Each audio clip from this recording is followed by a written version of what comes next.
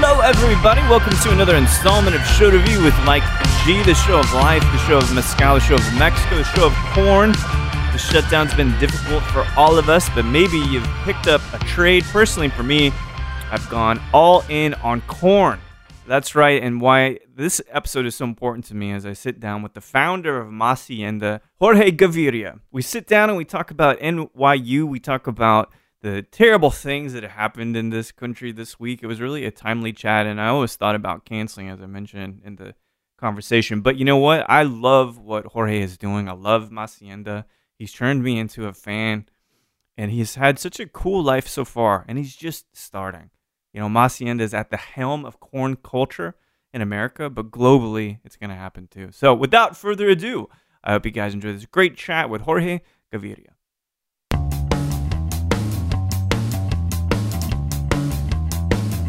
In our lives, there's no bigger moment to talk about media, culture, and communication than today. And having that background at NYU for your BA, how does today make you feel? Because these are things you studied for years. Yeah. And are we talking about the events of yesterday particularly, or particularly? We can talk about social discord, justice, but just specifically about the insurrection yesterday. Yeah, it's I think unfortunately it's a long time coming. It's been in development for as long as we've been using social media, and the danger of echo chambers. I mean, nothing that anybody at this point doesn't know. I was kind of just watching Fox News. I kind of always flip between kind of liberal and conservative media just to kind of understand where the conversation lies at any given time. And it's amazing. I mean, there's like a backlash happening now against Trump being taken off of Twitter or suspended from Twitter. And then, there's talk about a conservative Twitter coming up. I'm like, God, that's brilliant. Of course, that's the natural response to that. Of course, it terrifies me at the same time, but I just think it's amazing how rapid things are changing and how rapid the infrastructure is changing to support conversations, large, small, good, and bad. And obviously, as a result of yesterday, it's very heavy. I don't know what to say. It's the more I think about it and digest it, the more just kind of painful it is that so many people feel angst, like one way or another, Yeah. I have been crying a lot lately, but like spontaneously. It's almost ridiculous, but there's something about what I feel towards other people, true empathy, which I think lacks in a lot of people. But for you, having such an investment in other cultures, whether I believe Italy to some degree in Mexico and stuff, do you feel this too? Because we probably are doing pretty good. I saw you guys were shipping a whole lot of stuff from Hacienda, so maybe professionally we're doing good, but emotionally there's this massive grayness. Do you feel that too? Yeah, I think I did. I felt it certainly at the beginning of COVID, and definitely as the conversations around racial inequality have continued to swell, particularly in the summer. I sort of, my breaking point was around then. Lots of spontaneous tears and kind of cathartic, just crying. But I think also it's been a large year of transition for me. I'm getting off topic here, but just spiritually, I think I've embraced a lot more practices or practice in general to help me stay sort of attuned to kind of what are we talking about here? What are we talking about in the greater scope of humanity? What's happening? These are just these are social, cultural contractions that are happening that, they happen. And I think the biggest mantra I've had of 2020 and now into 2021 is just resistance is suffering, resistance of what's happening, and kind of denial of what's happening is going to lead to more suffering personally. So just working through those motions, working through it as opposed to around it has been the most helpful thing. And coming out on the other side with empathy for everybody, including folks who I disagree with. Obviously love the people, not the behavior. And I think that's been something to think about a lot. But in that case, for me, health and eating right now, I will be the first to admit I drink a good bit of things, but I eat well and I work out, but for you, what is the ground? Because it sounds like cognitively you have entered another chapter of acceptance or processing or analysis, but what keeps you grounded when everything is so noisy? Man, I think there's some personal stuff there. I think I grew up in a loving household, but also like a really confused one. My parents, were dealing with a lot between drug addiction and, addictions of all kind, frankly. A pretty tumultuous relationship, divorce. And so I kind of think like I grew up in a lot of sort of upheaval, it felt like, and I've been able to manage it internally. Maybe it's like a stoicist's approach to it, but I think, I think just keep in perspective each day is all we can do. It's a daily practice. And I still try to do that and refine the skill as much as I can, even though I feel like there's some sort of piece of me that's like somewhat used to, a little bit of conflict and managing through conflict. I think that's really interesting. I played live music for a long time, and I'm jealous. I never worked in a kitchen though. That's still on my list. I'm still meant to do that. But what you don't notice, even though I wore earplugs for most of those days, if you really pay attention, I can hear the ring in my left ear. And it's only when you focus on what you're really feeling that, one, you get used to that abrasive noise. To your point, maybe this undercurrent of instability, not because of you, but because of these external factors. But you just then you realize what you're really dealing with, the deck. Yeah. And so, all right, so let's talk a little bit about Miami. You were born in Miami or born in Florida? That's right. Yeah, I was born in Miami, Florida. Back late 80s, baby. Late 80s. I'm 1980. I think you're like 32? 33, yeah, in 1987. July 21st, something like that? I can't remember. Well, man, gosh, the internet's scary. Well, I just have a weird, I can just remember dates and stuff like that. Yeah. So, okay, well, if you look at your resume beyond this latest chapter of entrepreneurialism, which I definitely want to talk about, it's steeped with appreciation for other cultures and, of course, food. So that love of food, does that come from, is what you claim is like a tumultuous household? Did it come from that, or was that somewhere else? Yeah, I mean, man, I feel the intimacy here, man. So I'm going to go into it. I think in my case, it actually it's something I discovered recently. Food was a big part of my early infancy. My mom wasn't producing enough naturally to feed me, and she didn't even know that for weeks. So I was chronically hungry. It's like a sob story. It's not a big deal. I'm fine. I think there was this natural desire to know where my next meal is coming from, at a very, very early age. And so, at the end of the day, that sort of evolved into, you're going back and forth between parents' houses, and my dad was definitely doing the bachelor thing. And I wasn't quite sure what we were going to eat. It wasn't as comfortable, going to my mom's house where it was much more, it was much more of a homey experience, a maternal, instinct that she had. I kind of just really saw food as a vessel of comfort and pleasure, and one that I think my identity really became linked with. Wow. I would go in any transition, that was just something that was always there.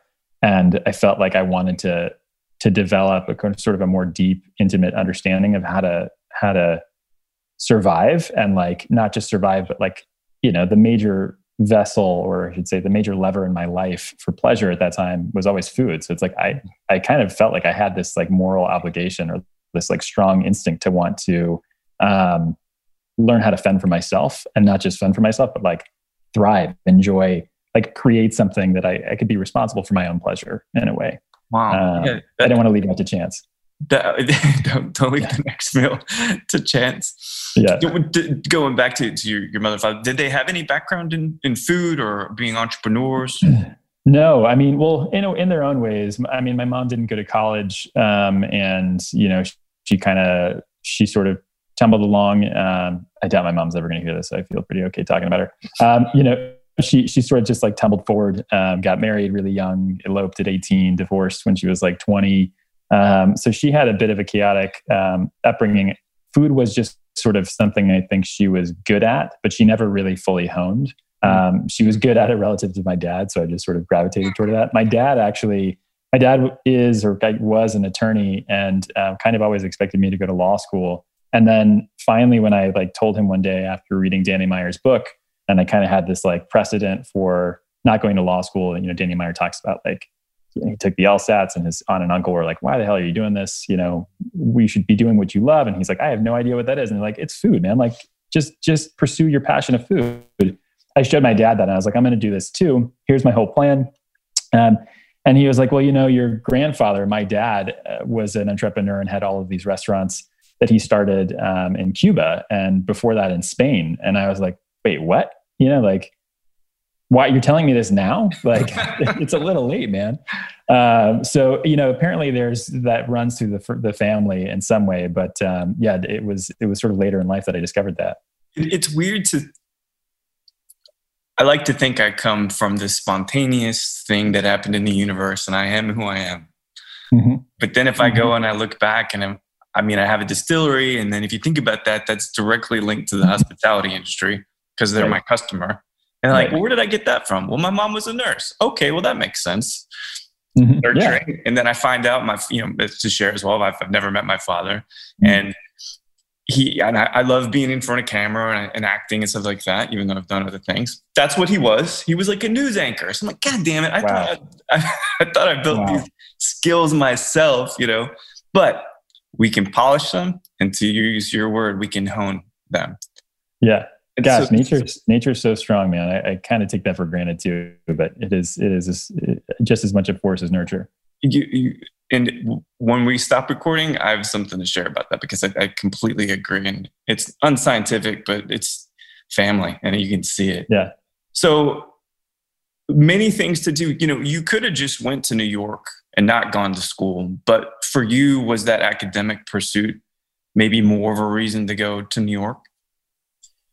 Man, I think honestly, when I was in high school, I just didn't know what I was doing. I think there was a lot of, I think related to that, like tumultuous back and forth. I was sort of trying to just kind of become whole on a very basic fundamental level. And it's been taking me a lot of time to do that. I wasn't as really, I was lucky because my best friend that I grew up with across the street in Miami in high school, he was incredibly well-to-do, and like he had a nuclear family who was really pushing him to, keep his head down in school. And so like I kind of just got lucky with that sort of peer group, and by I mean like individual, really, that I had an opportunity to kind of just follow and make sure I was keeping some kind of course as time went by.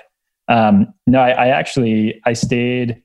Gosh, I had a girlfriend in high school that evolved into a college girlfriend, same person. And like, I kind of just like, my priority was staying close. She was a year younger than me, so I stayed close to the nest in Florida. I went to University of Florida for a year, and I was miserable. Oh, wow. And then, I'd always wanted to get out of state. And, my dad was like, all that really matters is law schools. Just like focus on, saving some money, and like, you'll get a law school and you'll kind of do it right then.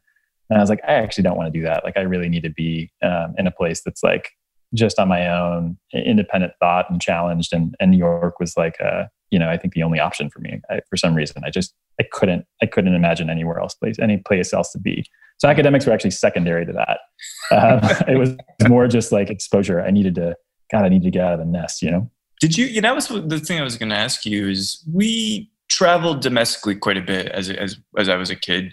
Mm-hmm. So, I'm not really, I moved every 4 years, moved all over the place, but was that a part of your upbringing, or was it because you didn't have a chance to explore all the things, even in America, different places, that you're like, New York, that'll be the richest experience culturally I can have?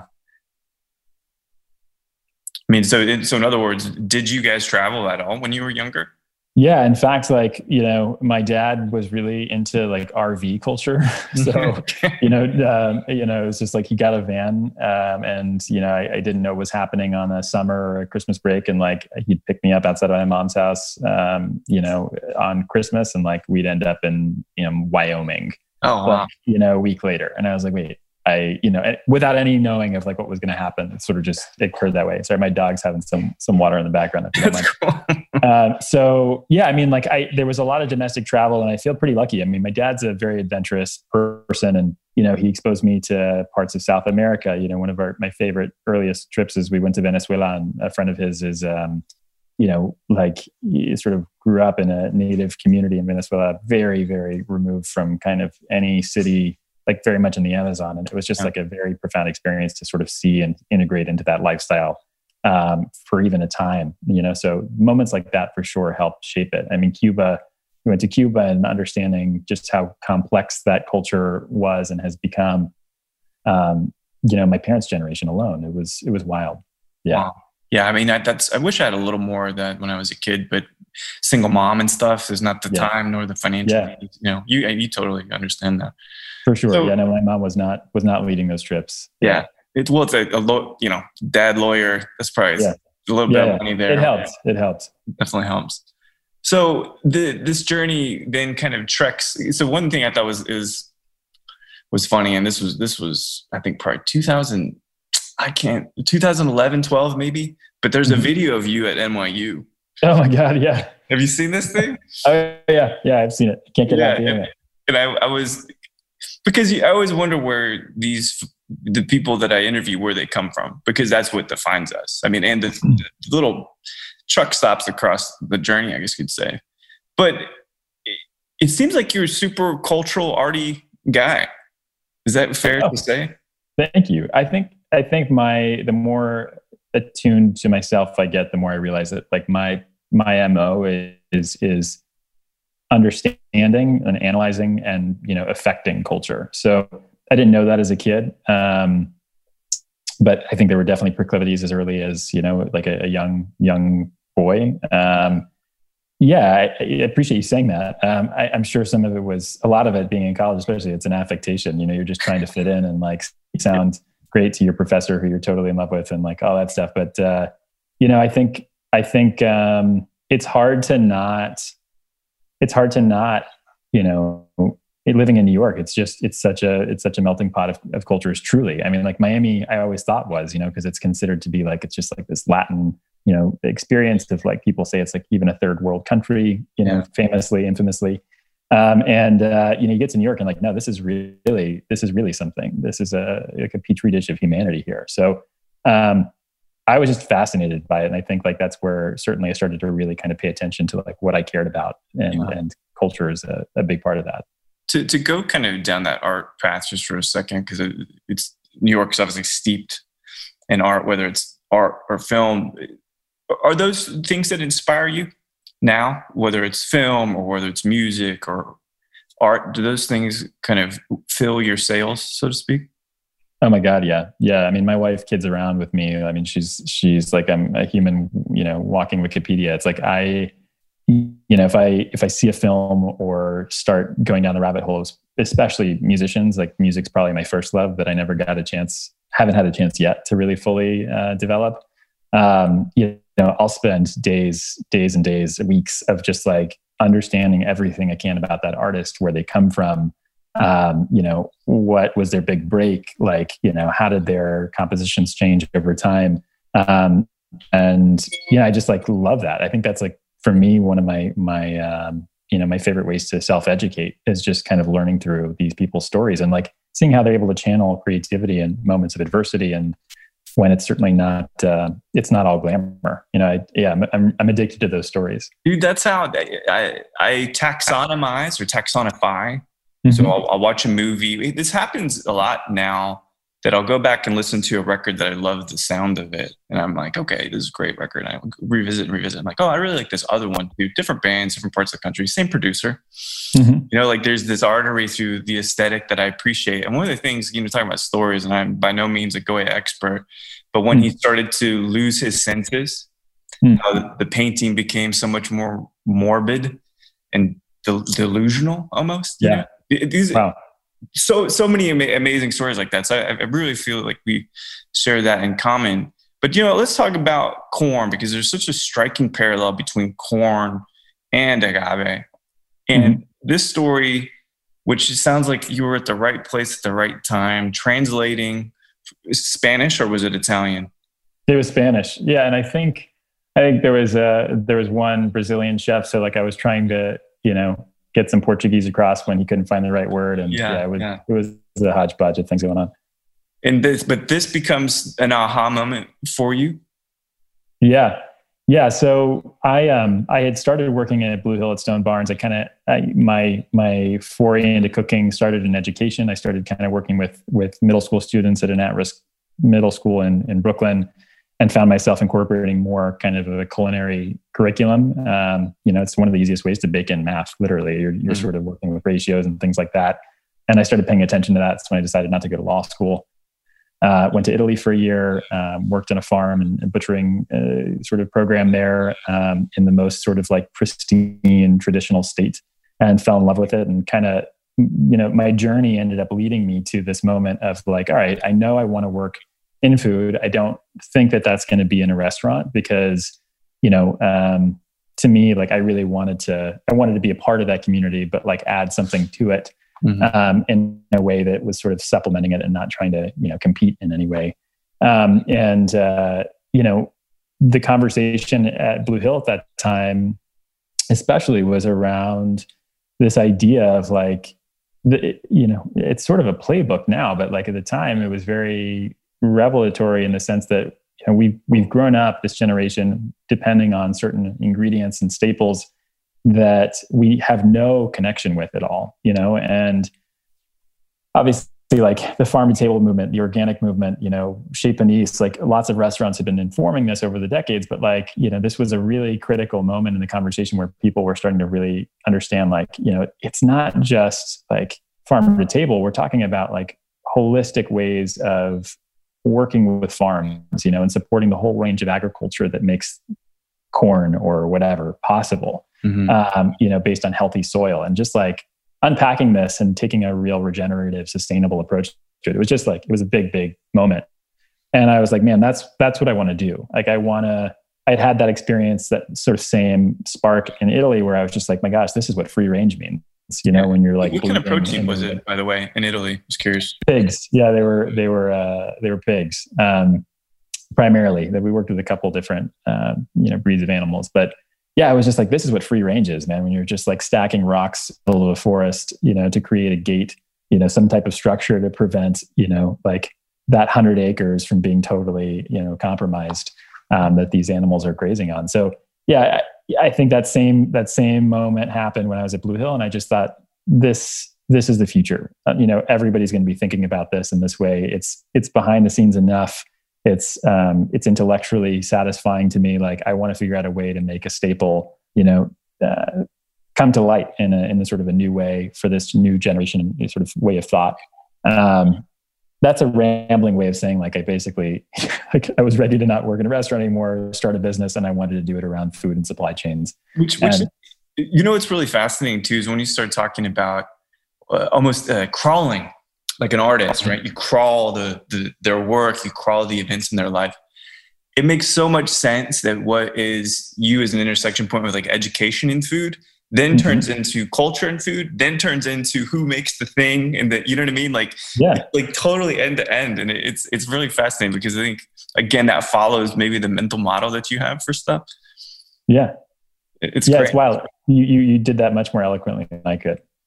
The first time, just self-professed, the first time I've ever made any connection between one thing and another.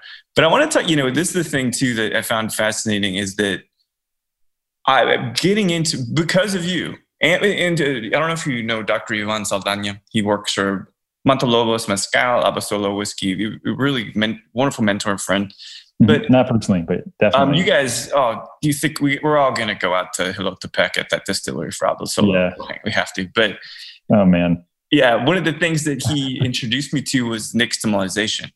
And I didn't really know how to do it, but I heard this term and I loved the videos you did, and it helped me understand how to do this thing. But then once I went a little bit deeper into corn, it's a racket in Mexico. Yeah. I didn't realize like the way that Maseca worked and that they wouldn't let farmers have certain kinds of corn. And how was it easy working with that organization, I believe is in Oaxaca, to identify farmers, or is it still pretty like mezcal or like tequila, like super regulated? It's a hodgepodge, man. I mean, I think ultimately, you know, there has been work on the ground for a couple decades to document these kind of this variety of corn and this really like this genetic treasure trove of corn that exists in Mexico. You know, it's like the entire seed industry that we know of today, you know, this commercial DuPont, Pioneer, Monsanto, Syngenta, I mean, all those lines point back to Mexico and kind of where these materials were, you know, either originate or were appropriated from. So there's been a large industry that's been feeding this for a while. And so with that comes like a lot of documentation and, you know, there's a whole taxonomy that exists because it's, you know, there's a commercial interest behind it. So that's been happening. And unfortunately, you know, that's obviously caused a bit of a rift in that world where it's like there are the people who are studying this for the pure joy of like, you know, documenting history and culture. And there's a bit of sort of like,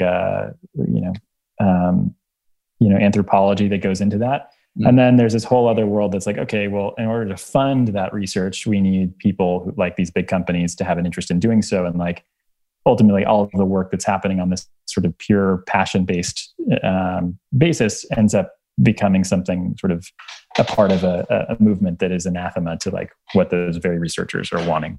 Yeah. So it's been around for a while. Lots of, you know, organizations on the ground, CIMMYT being one of them. Then, you know, the Mexican government has its own versions of like, you know, what we know of as the USDA down there, right? So there are a lot of selfless researchers doing this work. And then the interesting thing to me is like, you know, we only know about, you know, when we say corn, first of all, most people think of like sweet corn, like that you eat on the cob.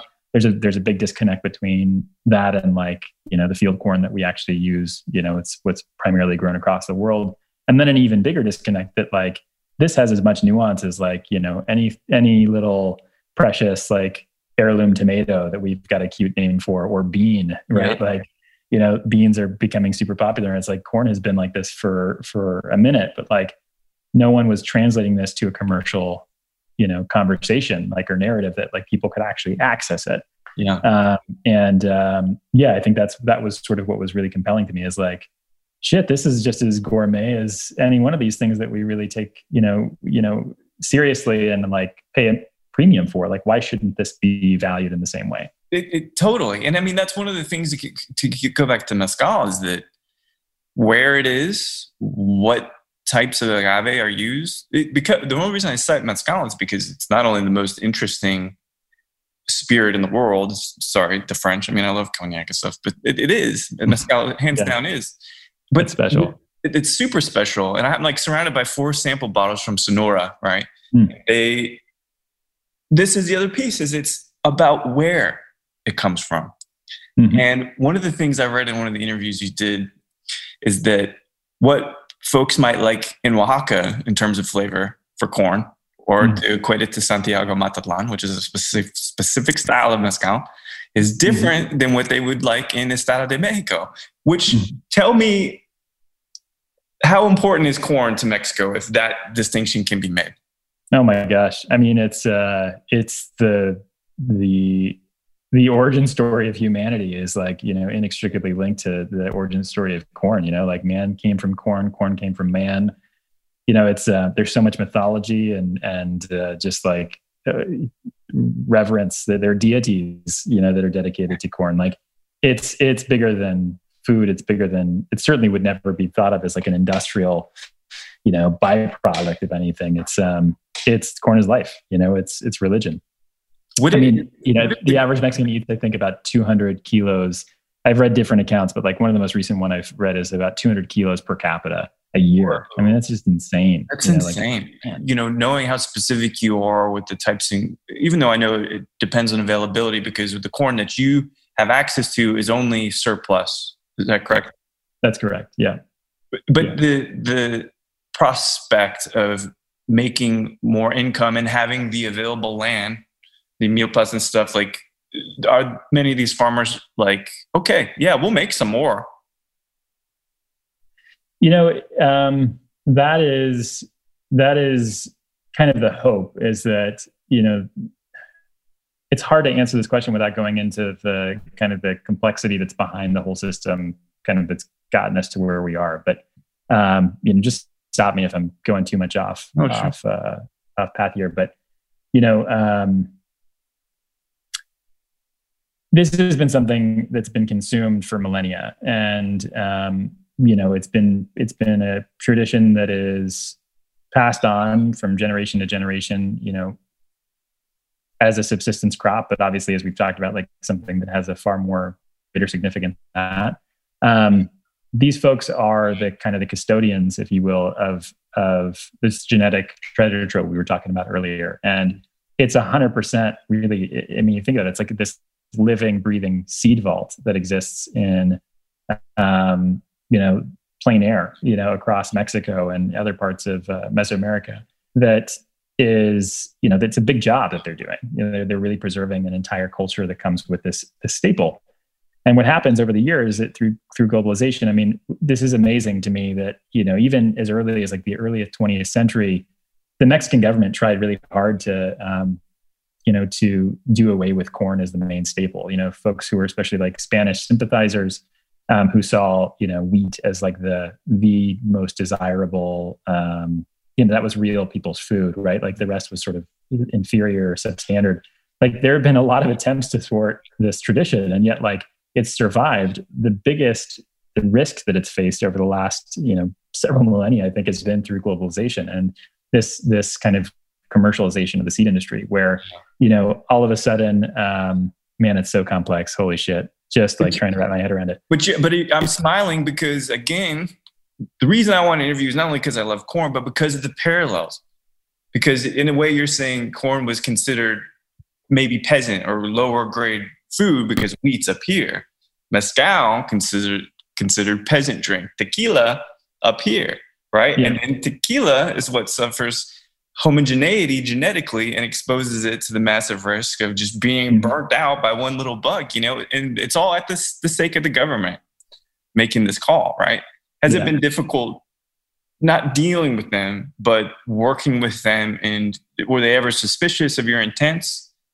Yeah, I mean, absolutely. From the beginning, I think so before Hacienda, enter globalization, a lot of folks didn't have the same kind of capacity or bandwidth to work, these fields on their, that they've maintained for a long time, because family members were going across the border to find work.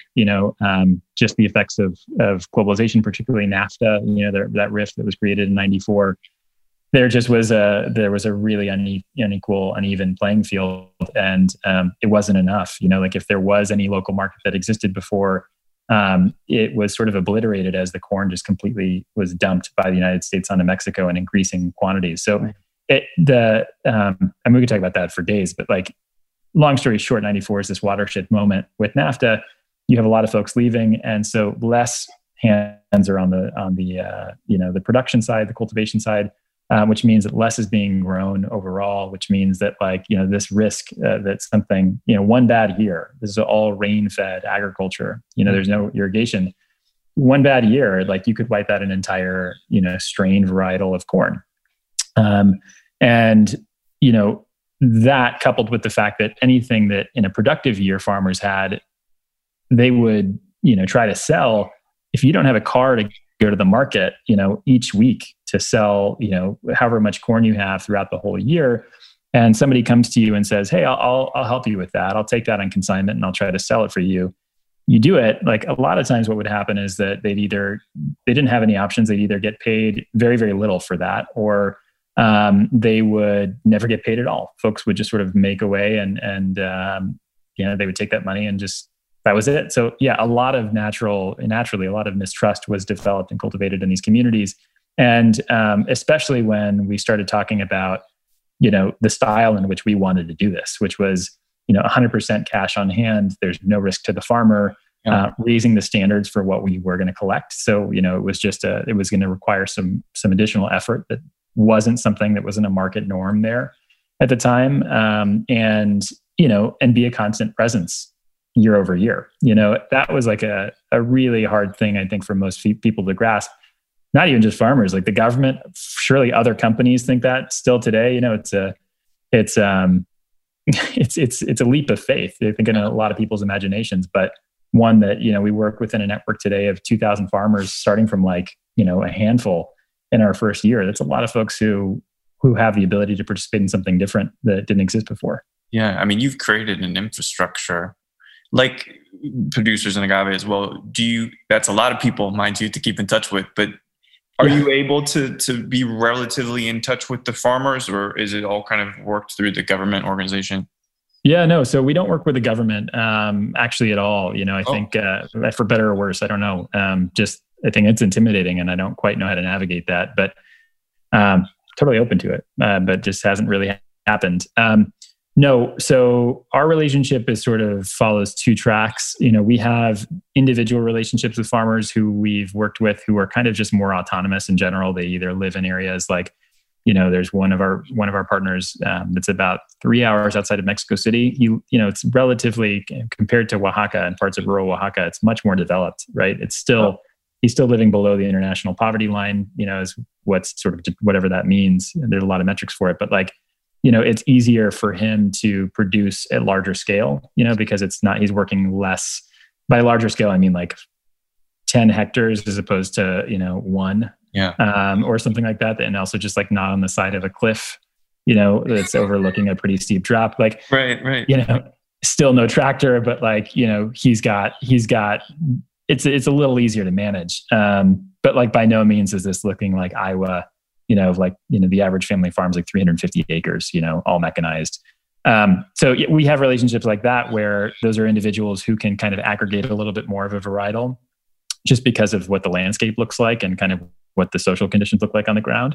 And then, in really rural areas, especially where Spanish is not the primarily, primary spoken language, we are working with groups on the ground who we've set up throughout the years, both in the form of co-ops. There's lots of, technical organization names that I'm not great with names if you can't tell. In terms of how these things are structured, but basically, essentially, they're all functioning as co-ops, organizing each year. We'll make announcements locally in the community, and certainly we've met a lot of these farmers. We don't personally know every single one of them. I think part of this is that we are sort of dropping in. We have a constant presence. We maintain these collection aggregation facilities year over year, but it's basically available to anybody who has and wants to do it. There's no contract. We don't require people to do it. So that means that there's some transient nature to it too within this kind of network that we work in, and we don't always get to know. And so what I think is great about that, there's a real big mezcal company that got acquired a couple of years ago, and they make many of the people in this particular state, which is Puebla, sign a fixed cost agreement. So no matter you give me this much, and I'll always, despite how the market fluctuates, but I'm only going to pay you this. I mean, so these co-ops, then it's just how much the market necessitates that you would need to pay for the corn. Yeah. Yeah. I mean, we going into a year, so we just wrapped up doing this for this year. We'll assess what are the prices being paid at sort of at the retail level, at the market scale or level? What are the prices that are being paid by increasingly now competing companies, which is really awesome. What does this whole constellation look like? What are farmers asking for? What can we afford? And we'll kind of go through all those points. And year over year, we've pretty much, every year there's been a bit of an increase depending on what the region is. But, especially lately, as more folks are getting sort of clued into why this is such an amazing, staple to work with, and why there's just so much potential for impact. It's awesome. It's changing, and it's definitely less we're not driving that conversation anymore. It's a range of voices, which is awesome. But dang, I forgot. Yeah, no, that's good. So do you ever, when you talk about reflection and stuff, I mean, the way I view your work with Hacienda since 2014 is that you made corn important for Americans, many folks in culinary. But do you ever look at it and say, maybe I was the guy? Maybe I was the guy that actually changed the dynamic of how people think about corn. And because you mentioned there's more competition now. There's a Gropa, which out of Houston. And do you take pleasure in that? Or is it more just like, I've achieved these things, I'm just going to keep head down, keep going? I mean, I think the reality, like chronologically, is that we were the first to do this in this organized way. I think there's there's a methodology there, and like, for better or worse, we do consider ourselves as a leader just because of the scale at which we operate relative to some of the other folks in the space. And also just like, this isn't regulated, and it's something we've always been very considerate of since the beginning. Like, we want to do this right. You got too many voices, it's hard to make a decision. So we have to really kind of just go with our gut of what we feel is right based on the education we continue to receive around the subject. And at the end of the day, yeah, we lead. We lead to the best of our ability with that in mind, but also, not in a way to just sort of like. I think the biggest thing is leading because we know that a lot of eyes are on us, and also, just trying to keep the bar really high, man. At the end of the day, like, if we're not doing it, there's so much room, I think, for things to go wrong. And at least for our part, we learn and integrate anything we learn along the way that we, a mistake. We certainly try to make sure that those are being reflected in like a standard that moving forward, so that we're holding ourselves and everyone else accountable. Yeah. And I think that's the commitment to quality is bar none. I mean, it's incredible products. I was curious because I've worked with customer service with y'all a couple of times. How big is the team over there in Los Angeles? Oh gosh. It was honestly at the start of COVID, it was 2. Yeah. Oh, yeah. Wow. I didn't know that. Yeah. Yes. It feels so much bigger.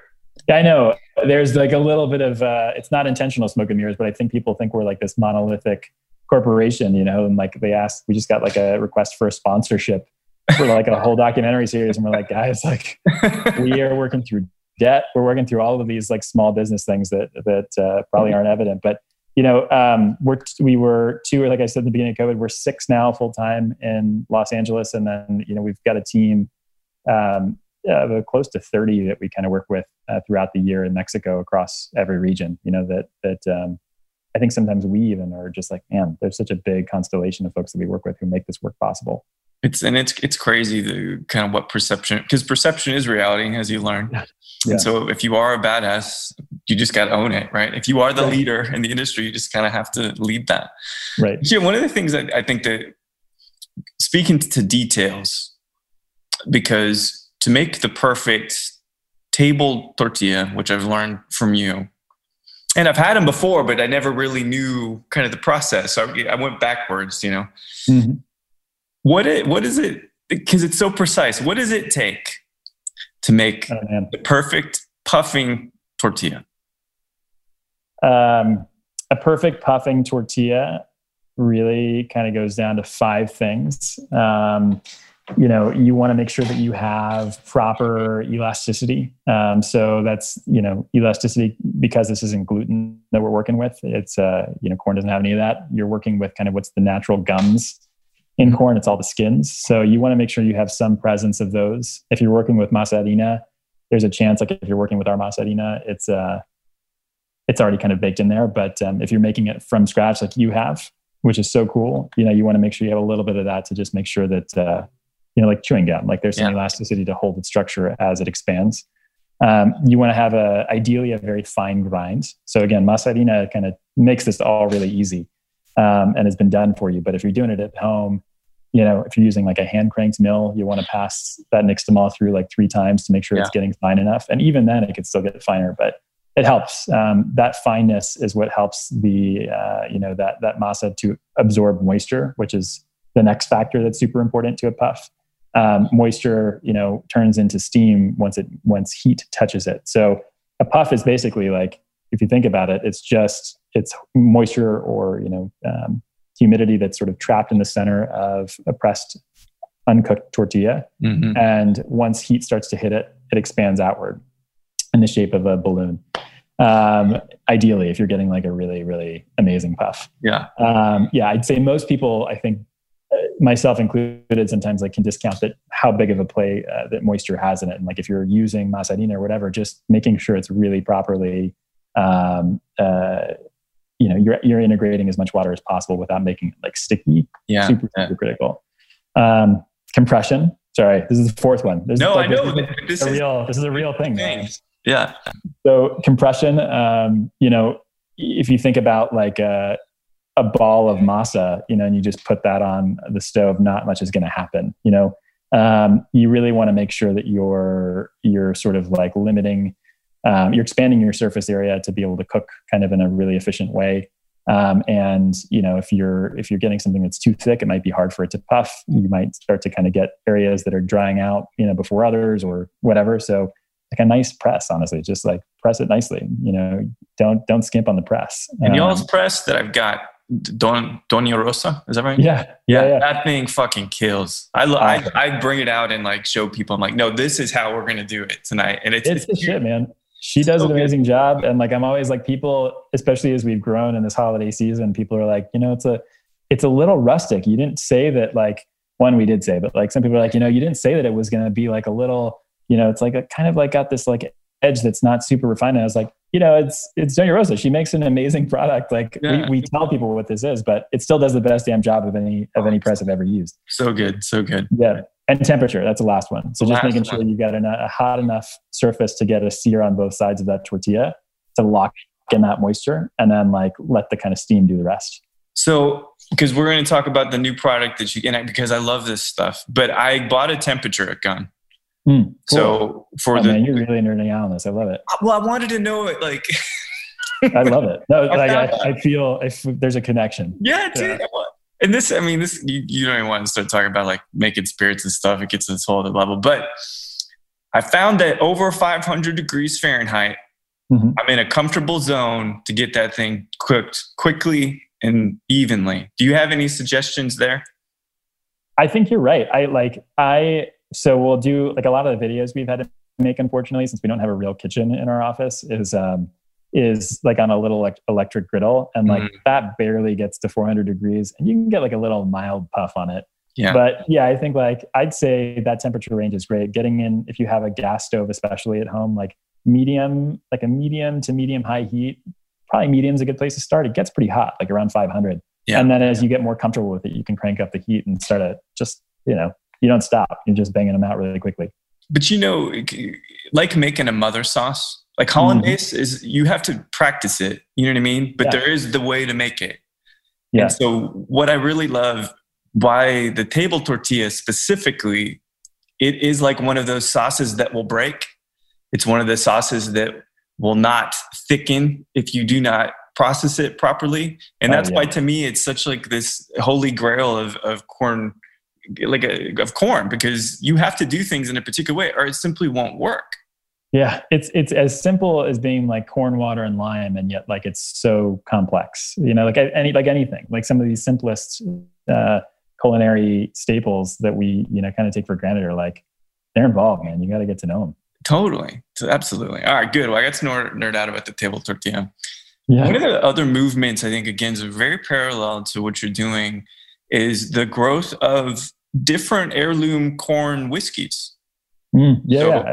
Abasolo, which uses Cacao Azinzle, and Sierra Norte, which I think uses the Oletio Morado. Is that right? I think that they use Bolita because they're getting mostly from that Central Valley. Yeah. Oh, cool. How do you feel about having kind of a partner in crime, if you will, in the industry to help raise corn as well?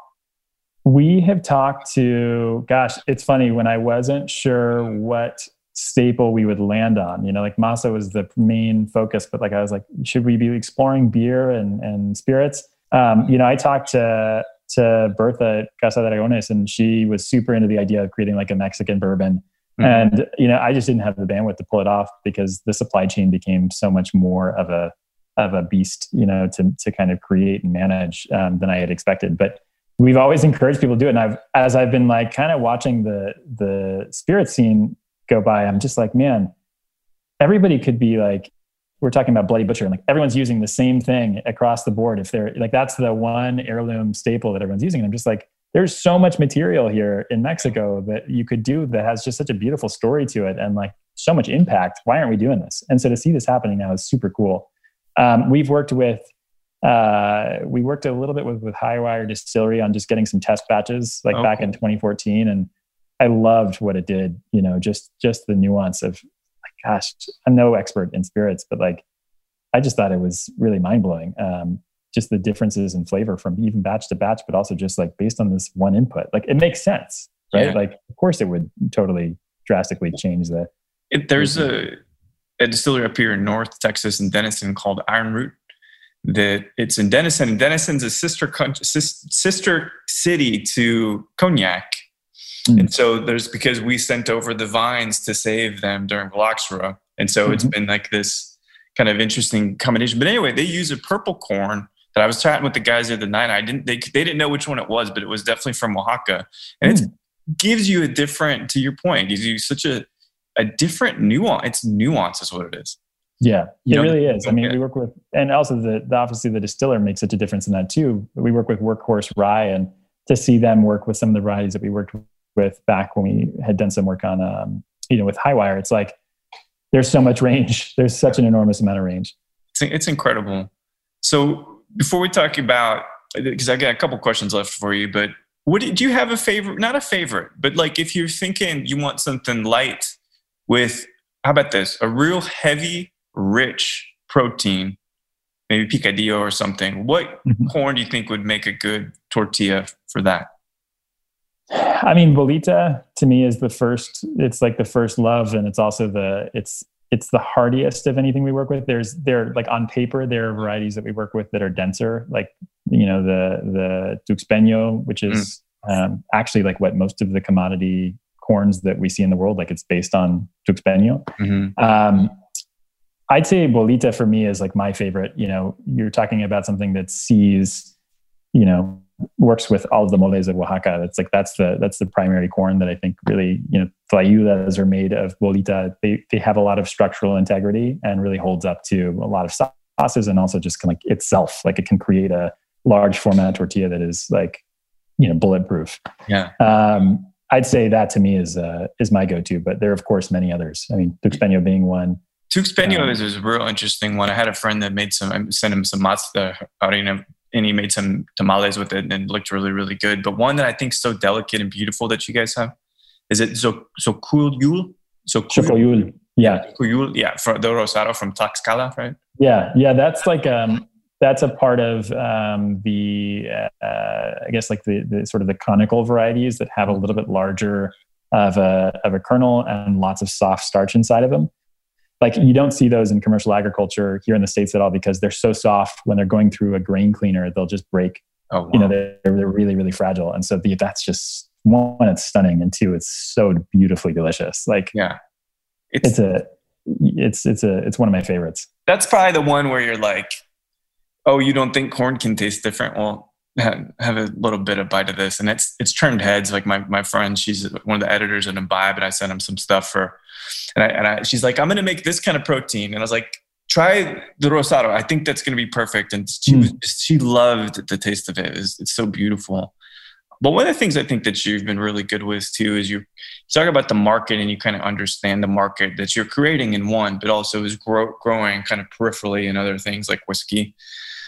But these products are great, right? So this tortilla press is incredible. I haven't bought the blue masa yet, which I will at some point. We're super stoked about that one. Dude, it looks beautiful. And really, to me, it was the benchmark for which, if I could make blue masa that was fine and could puff, then like maybe I can meet that standard, But the Comal, number 5 on your list of things, these variables for making a perfect tortilla, how did this kind of come about? Did you see it as a market opportunity? For us, like, I think we went in a lot of different directions for a long time, even up until, it started in 2014, 2013, thinking about all this stuff. Like I said, we've tried spirits, we've tried everything, and landed on masa just being this really underdeveloped, like really fun thing to tackle in the kitchen. And with each layer of the onion we pulled back, like, the press, to me, it was like, I wasn't really satisfied with what I was finding on Amazon or, any of these other places. Every time I would go to Oaxaca, we'd bring something back. And that's how the Doña Rosa experience happened. Like, it was just like, we were bringing them back for Cosme, and, they wanted them and they fell in love with it, and we couldn't stop using it. And then we just decided to share it with more people.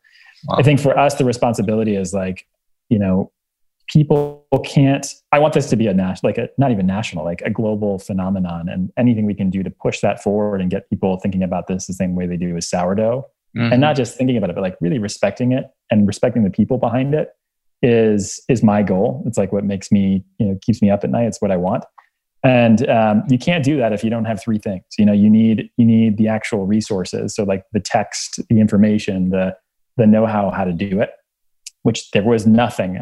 This is a largely like folkloric tradition that's been passed down, much like spirits. And you need not just the resources, you need the actual, tools and the hardware to get that done. And you have these comales that are in Mexico. They're great. They don't always pass muster for what we need to have here in the US, just based on like, just different standards across the border. And, little imperfections, as we're learning with the Doña Rosa's press, like those are also going to happen in other pieces of hardware we work with. So we wanted to make sure that, it was a little bit more sort of buttoned up for kind of a commercial experience, and made in. We love what they're doing. They're local, they're neighbors in your backyard. And, for us, they were doing such a great job on just translating kind of these tradition, based pastimes, and like just making them into beautiful pieces of hardware. And they were stoked about the idea of doing a comal. They'd never done anything like it before. And they jumped on it the second we suggested it. So we collaborated with them, and it's definitely a departure from what I was used to using, because I was used to use like a nonstick pan, but it's so cool having that. It literally does not come off of my stovetop. My wife doesn't love that, but it's but that's, to create tools that you cannot be without. That's all you really want, right? Yeah. And I think that you've done such a great job of doing that with the press and the masa, which is where I started with this whole kind of weird, stupid curiosity about it. No, nothing stupid, man. Well, no, I know, but financially it could appear. I'm going to write it off now once I get the LLC and stuff. So, but it's just been so cool getting to hear about your story and just how deep you went into corn. And it's going to continue to grow. And I'm going to do what I have felt, again, like the passion I've gotten from you. I'm going to try to do that too. There's plenty of people that are really tired of hearing me talk about masa, but you got to start making and selling it. And just that's it. That's the next step. And I run a real big mezcal group in Texas, and like the hand in hand. So I was like, you're getting masa when you come to pick up these samples. You know what I mean? That's so cool. Just get people to do it. But so my last question, I got 2 questions left, and that's it. But taking it to mezcal, let's say it's whatever mezcal you have, and you're sipping it in Oaxaca, and you could have a drink with anybody, living or deceased. Who might you like just to pony up at the bar and have a conversation with? I'm kind of feeling myself a little bit. I just got to do that recently with somebody. Betty Fussell, she wrote The Story of Corn, which is like a super, as you can imagine, it's a pretty esoteric book about corn. And as I was reading it, I was just blown away by the amount of research and like dedication to a subject. Like, I thought I cared. She is like on a totally different level, not just of like research, but storytelling. And I got to meet her. She's older now. I think she's in her early 90s, living in a home in Santa Barbara. And I got to talk to her a little bit, but I was just like, I was wanting to spend some more time with her and just learn from her in that process. And I'd say her, she's got me kind of wrapped around her finger. I want to know everything I can, and do right by it. She's great. Obviously, any hand that like figured out what the fuck to do with corn and like, how it happened. Like, that's just like, but I kind of like that there's mystery there and that I'll never know, like a part of me just kind of like, I love that we're going to always be trying to find out. So I'd say, alive, probably some more conversations just because I'm writing this book right now, talking to Betty Fussell, and dead, but very much still with us. Like, what happened that day? Like what happened? How do we start to do this? And like, just let's like lay it straight for us. Like tell us exactly what went down that day or over that lifetime to kind of inform where we are today with corn and nixtamalization and masa. Yeah, that's incredible. Well, so then the last question was going to be what's next, but tell me a little bit about the book. The book's been a long time coming. I mean, I think, this is a very folkloric tradition, and it's one that is also has been sort of obscure, like despite the fact that we consume so much of this stuff, like anybody, like even people who are like, oh, I don't like Mexicans, it's like, one, it's not just Mexican. Two, you do, because you eat this like in almost more ways than you think, like Fritos, man, for God's sake. It's like, I wanted to write a book that I think just like illuminated how important masa is in our lives, and also just start to kind of connect some of these dots.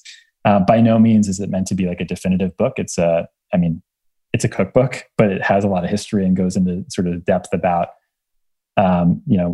just origin and technique and process. So it's sort of like the first dedicated book to masa. And, like outside of a cookbook for a restaurant where it's like a couple pages on how to make it, it's like, it is the tartine, country loaf recipe, but like for making a table tortilla masa at home. And then a whole bunch of history and kind of fun stuff to dive into in between. That's incredible. Any expected release date? Yeah, we just, I'm editing the manuscript today, and there'll probably be a couple more rounds. It should be out early 2022. So nice. We've got about a year between us until that comes out. That's incredible. I mean, it shows dedication and just mental acuity and devotion. It's incredible how you've done that for corn, and it's just the start. Yeah, it really is. So we're gonna keep fighting the good corn fight, Jorge. And I hope that when I can get to LA, or if you can get to Austin, we'll have an Angelito proper. I'll be there. You can also sotol. I'm jealous I want the handmade stuff. So I'll be looking forward to that too, Mike. My pleasure. A mallet works really well, as I found out. 8 pound, that and a tarp, it works really, really well. So Jorge, tell my wife that. Yeah. It's been a pleasure chatting with you, mate. And hopefully we'll get to do this thing in person soon. Thanks so much for taking the time out. I'll talk to you. Likewise. Thank you. Cheers. So there we have it. Jorge Gaviria from Macienda, really steeped in food culture. It kind of drove him to start his own thing, to connect farmers and connect consumers and cooks and everything to better products as well. I can absolutely attest to the brilliance, the variety, the flavor, the complexity of all the different heirloom corn varieties that I've tried from Hacienda. Probably 8 strong now, at least 8 different kinds of corn. And it's driven me to find my own place with corn and own passion for it too. To be ignited, to be inspired by each other, by certain people in certain trades, and to connect with them. This is something for me that's been so immensely important, especially when so many things seem gray and they seem overwhelming and they seem in complete disarray. They do not have to be when it comes to your passions. And Jorge made this very clear. He had a staff of 2, now he has a staff of 6. He's going to keep writing, he's going to keep exploring and bringing all of us closer to the people that make these amazing things, bring us back to nature as a result. So thanks everybody for listening to Show to V with Mike G. No matter how many times you do not get tired of watching Kitchen Nightmares streaming live on IMDb TV, yeah, that's pretty specific. Or if you're thinking, you know what, man, Chipotle's got cauliflower rice now, things might be different. Please keep thinking.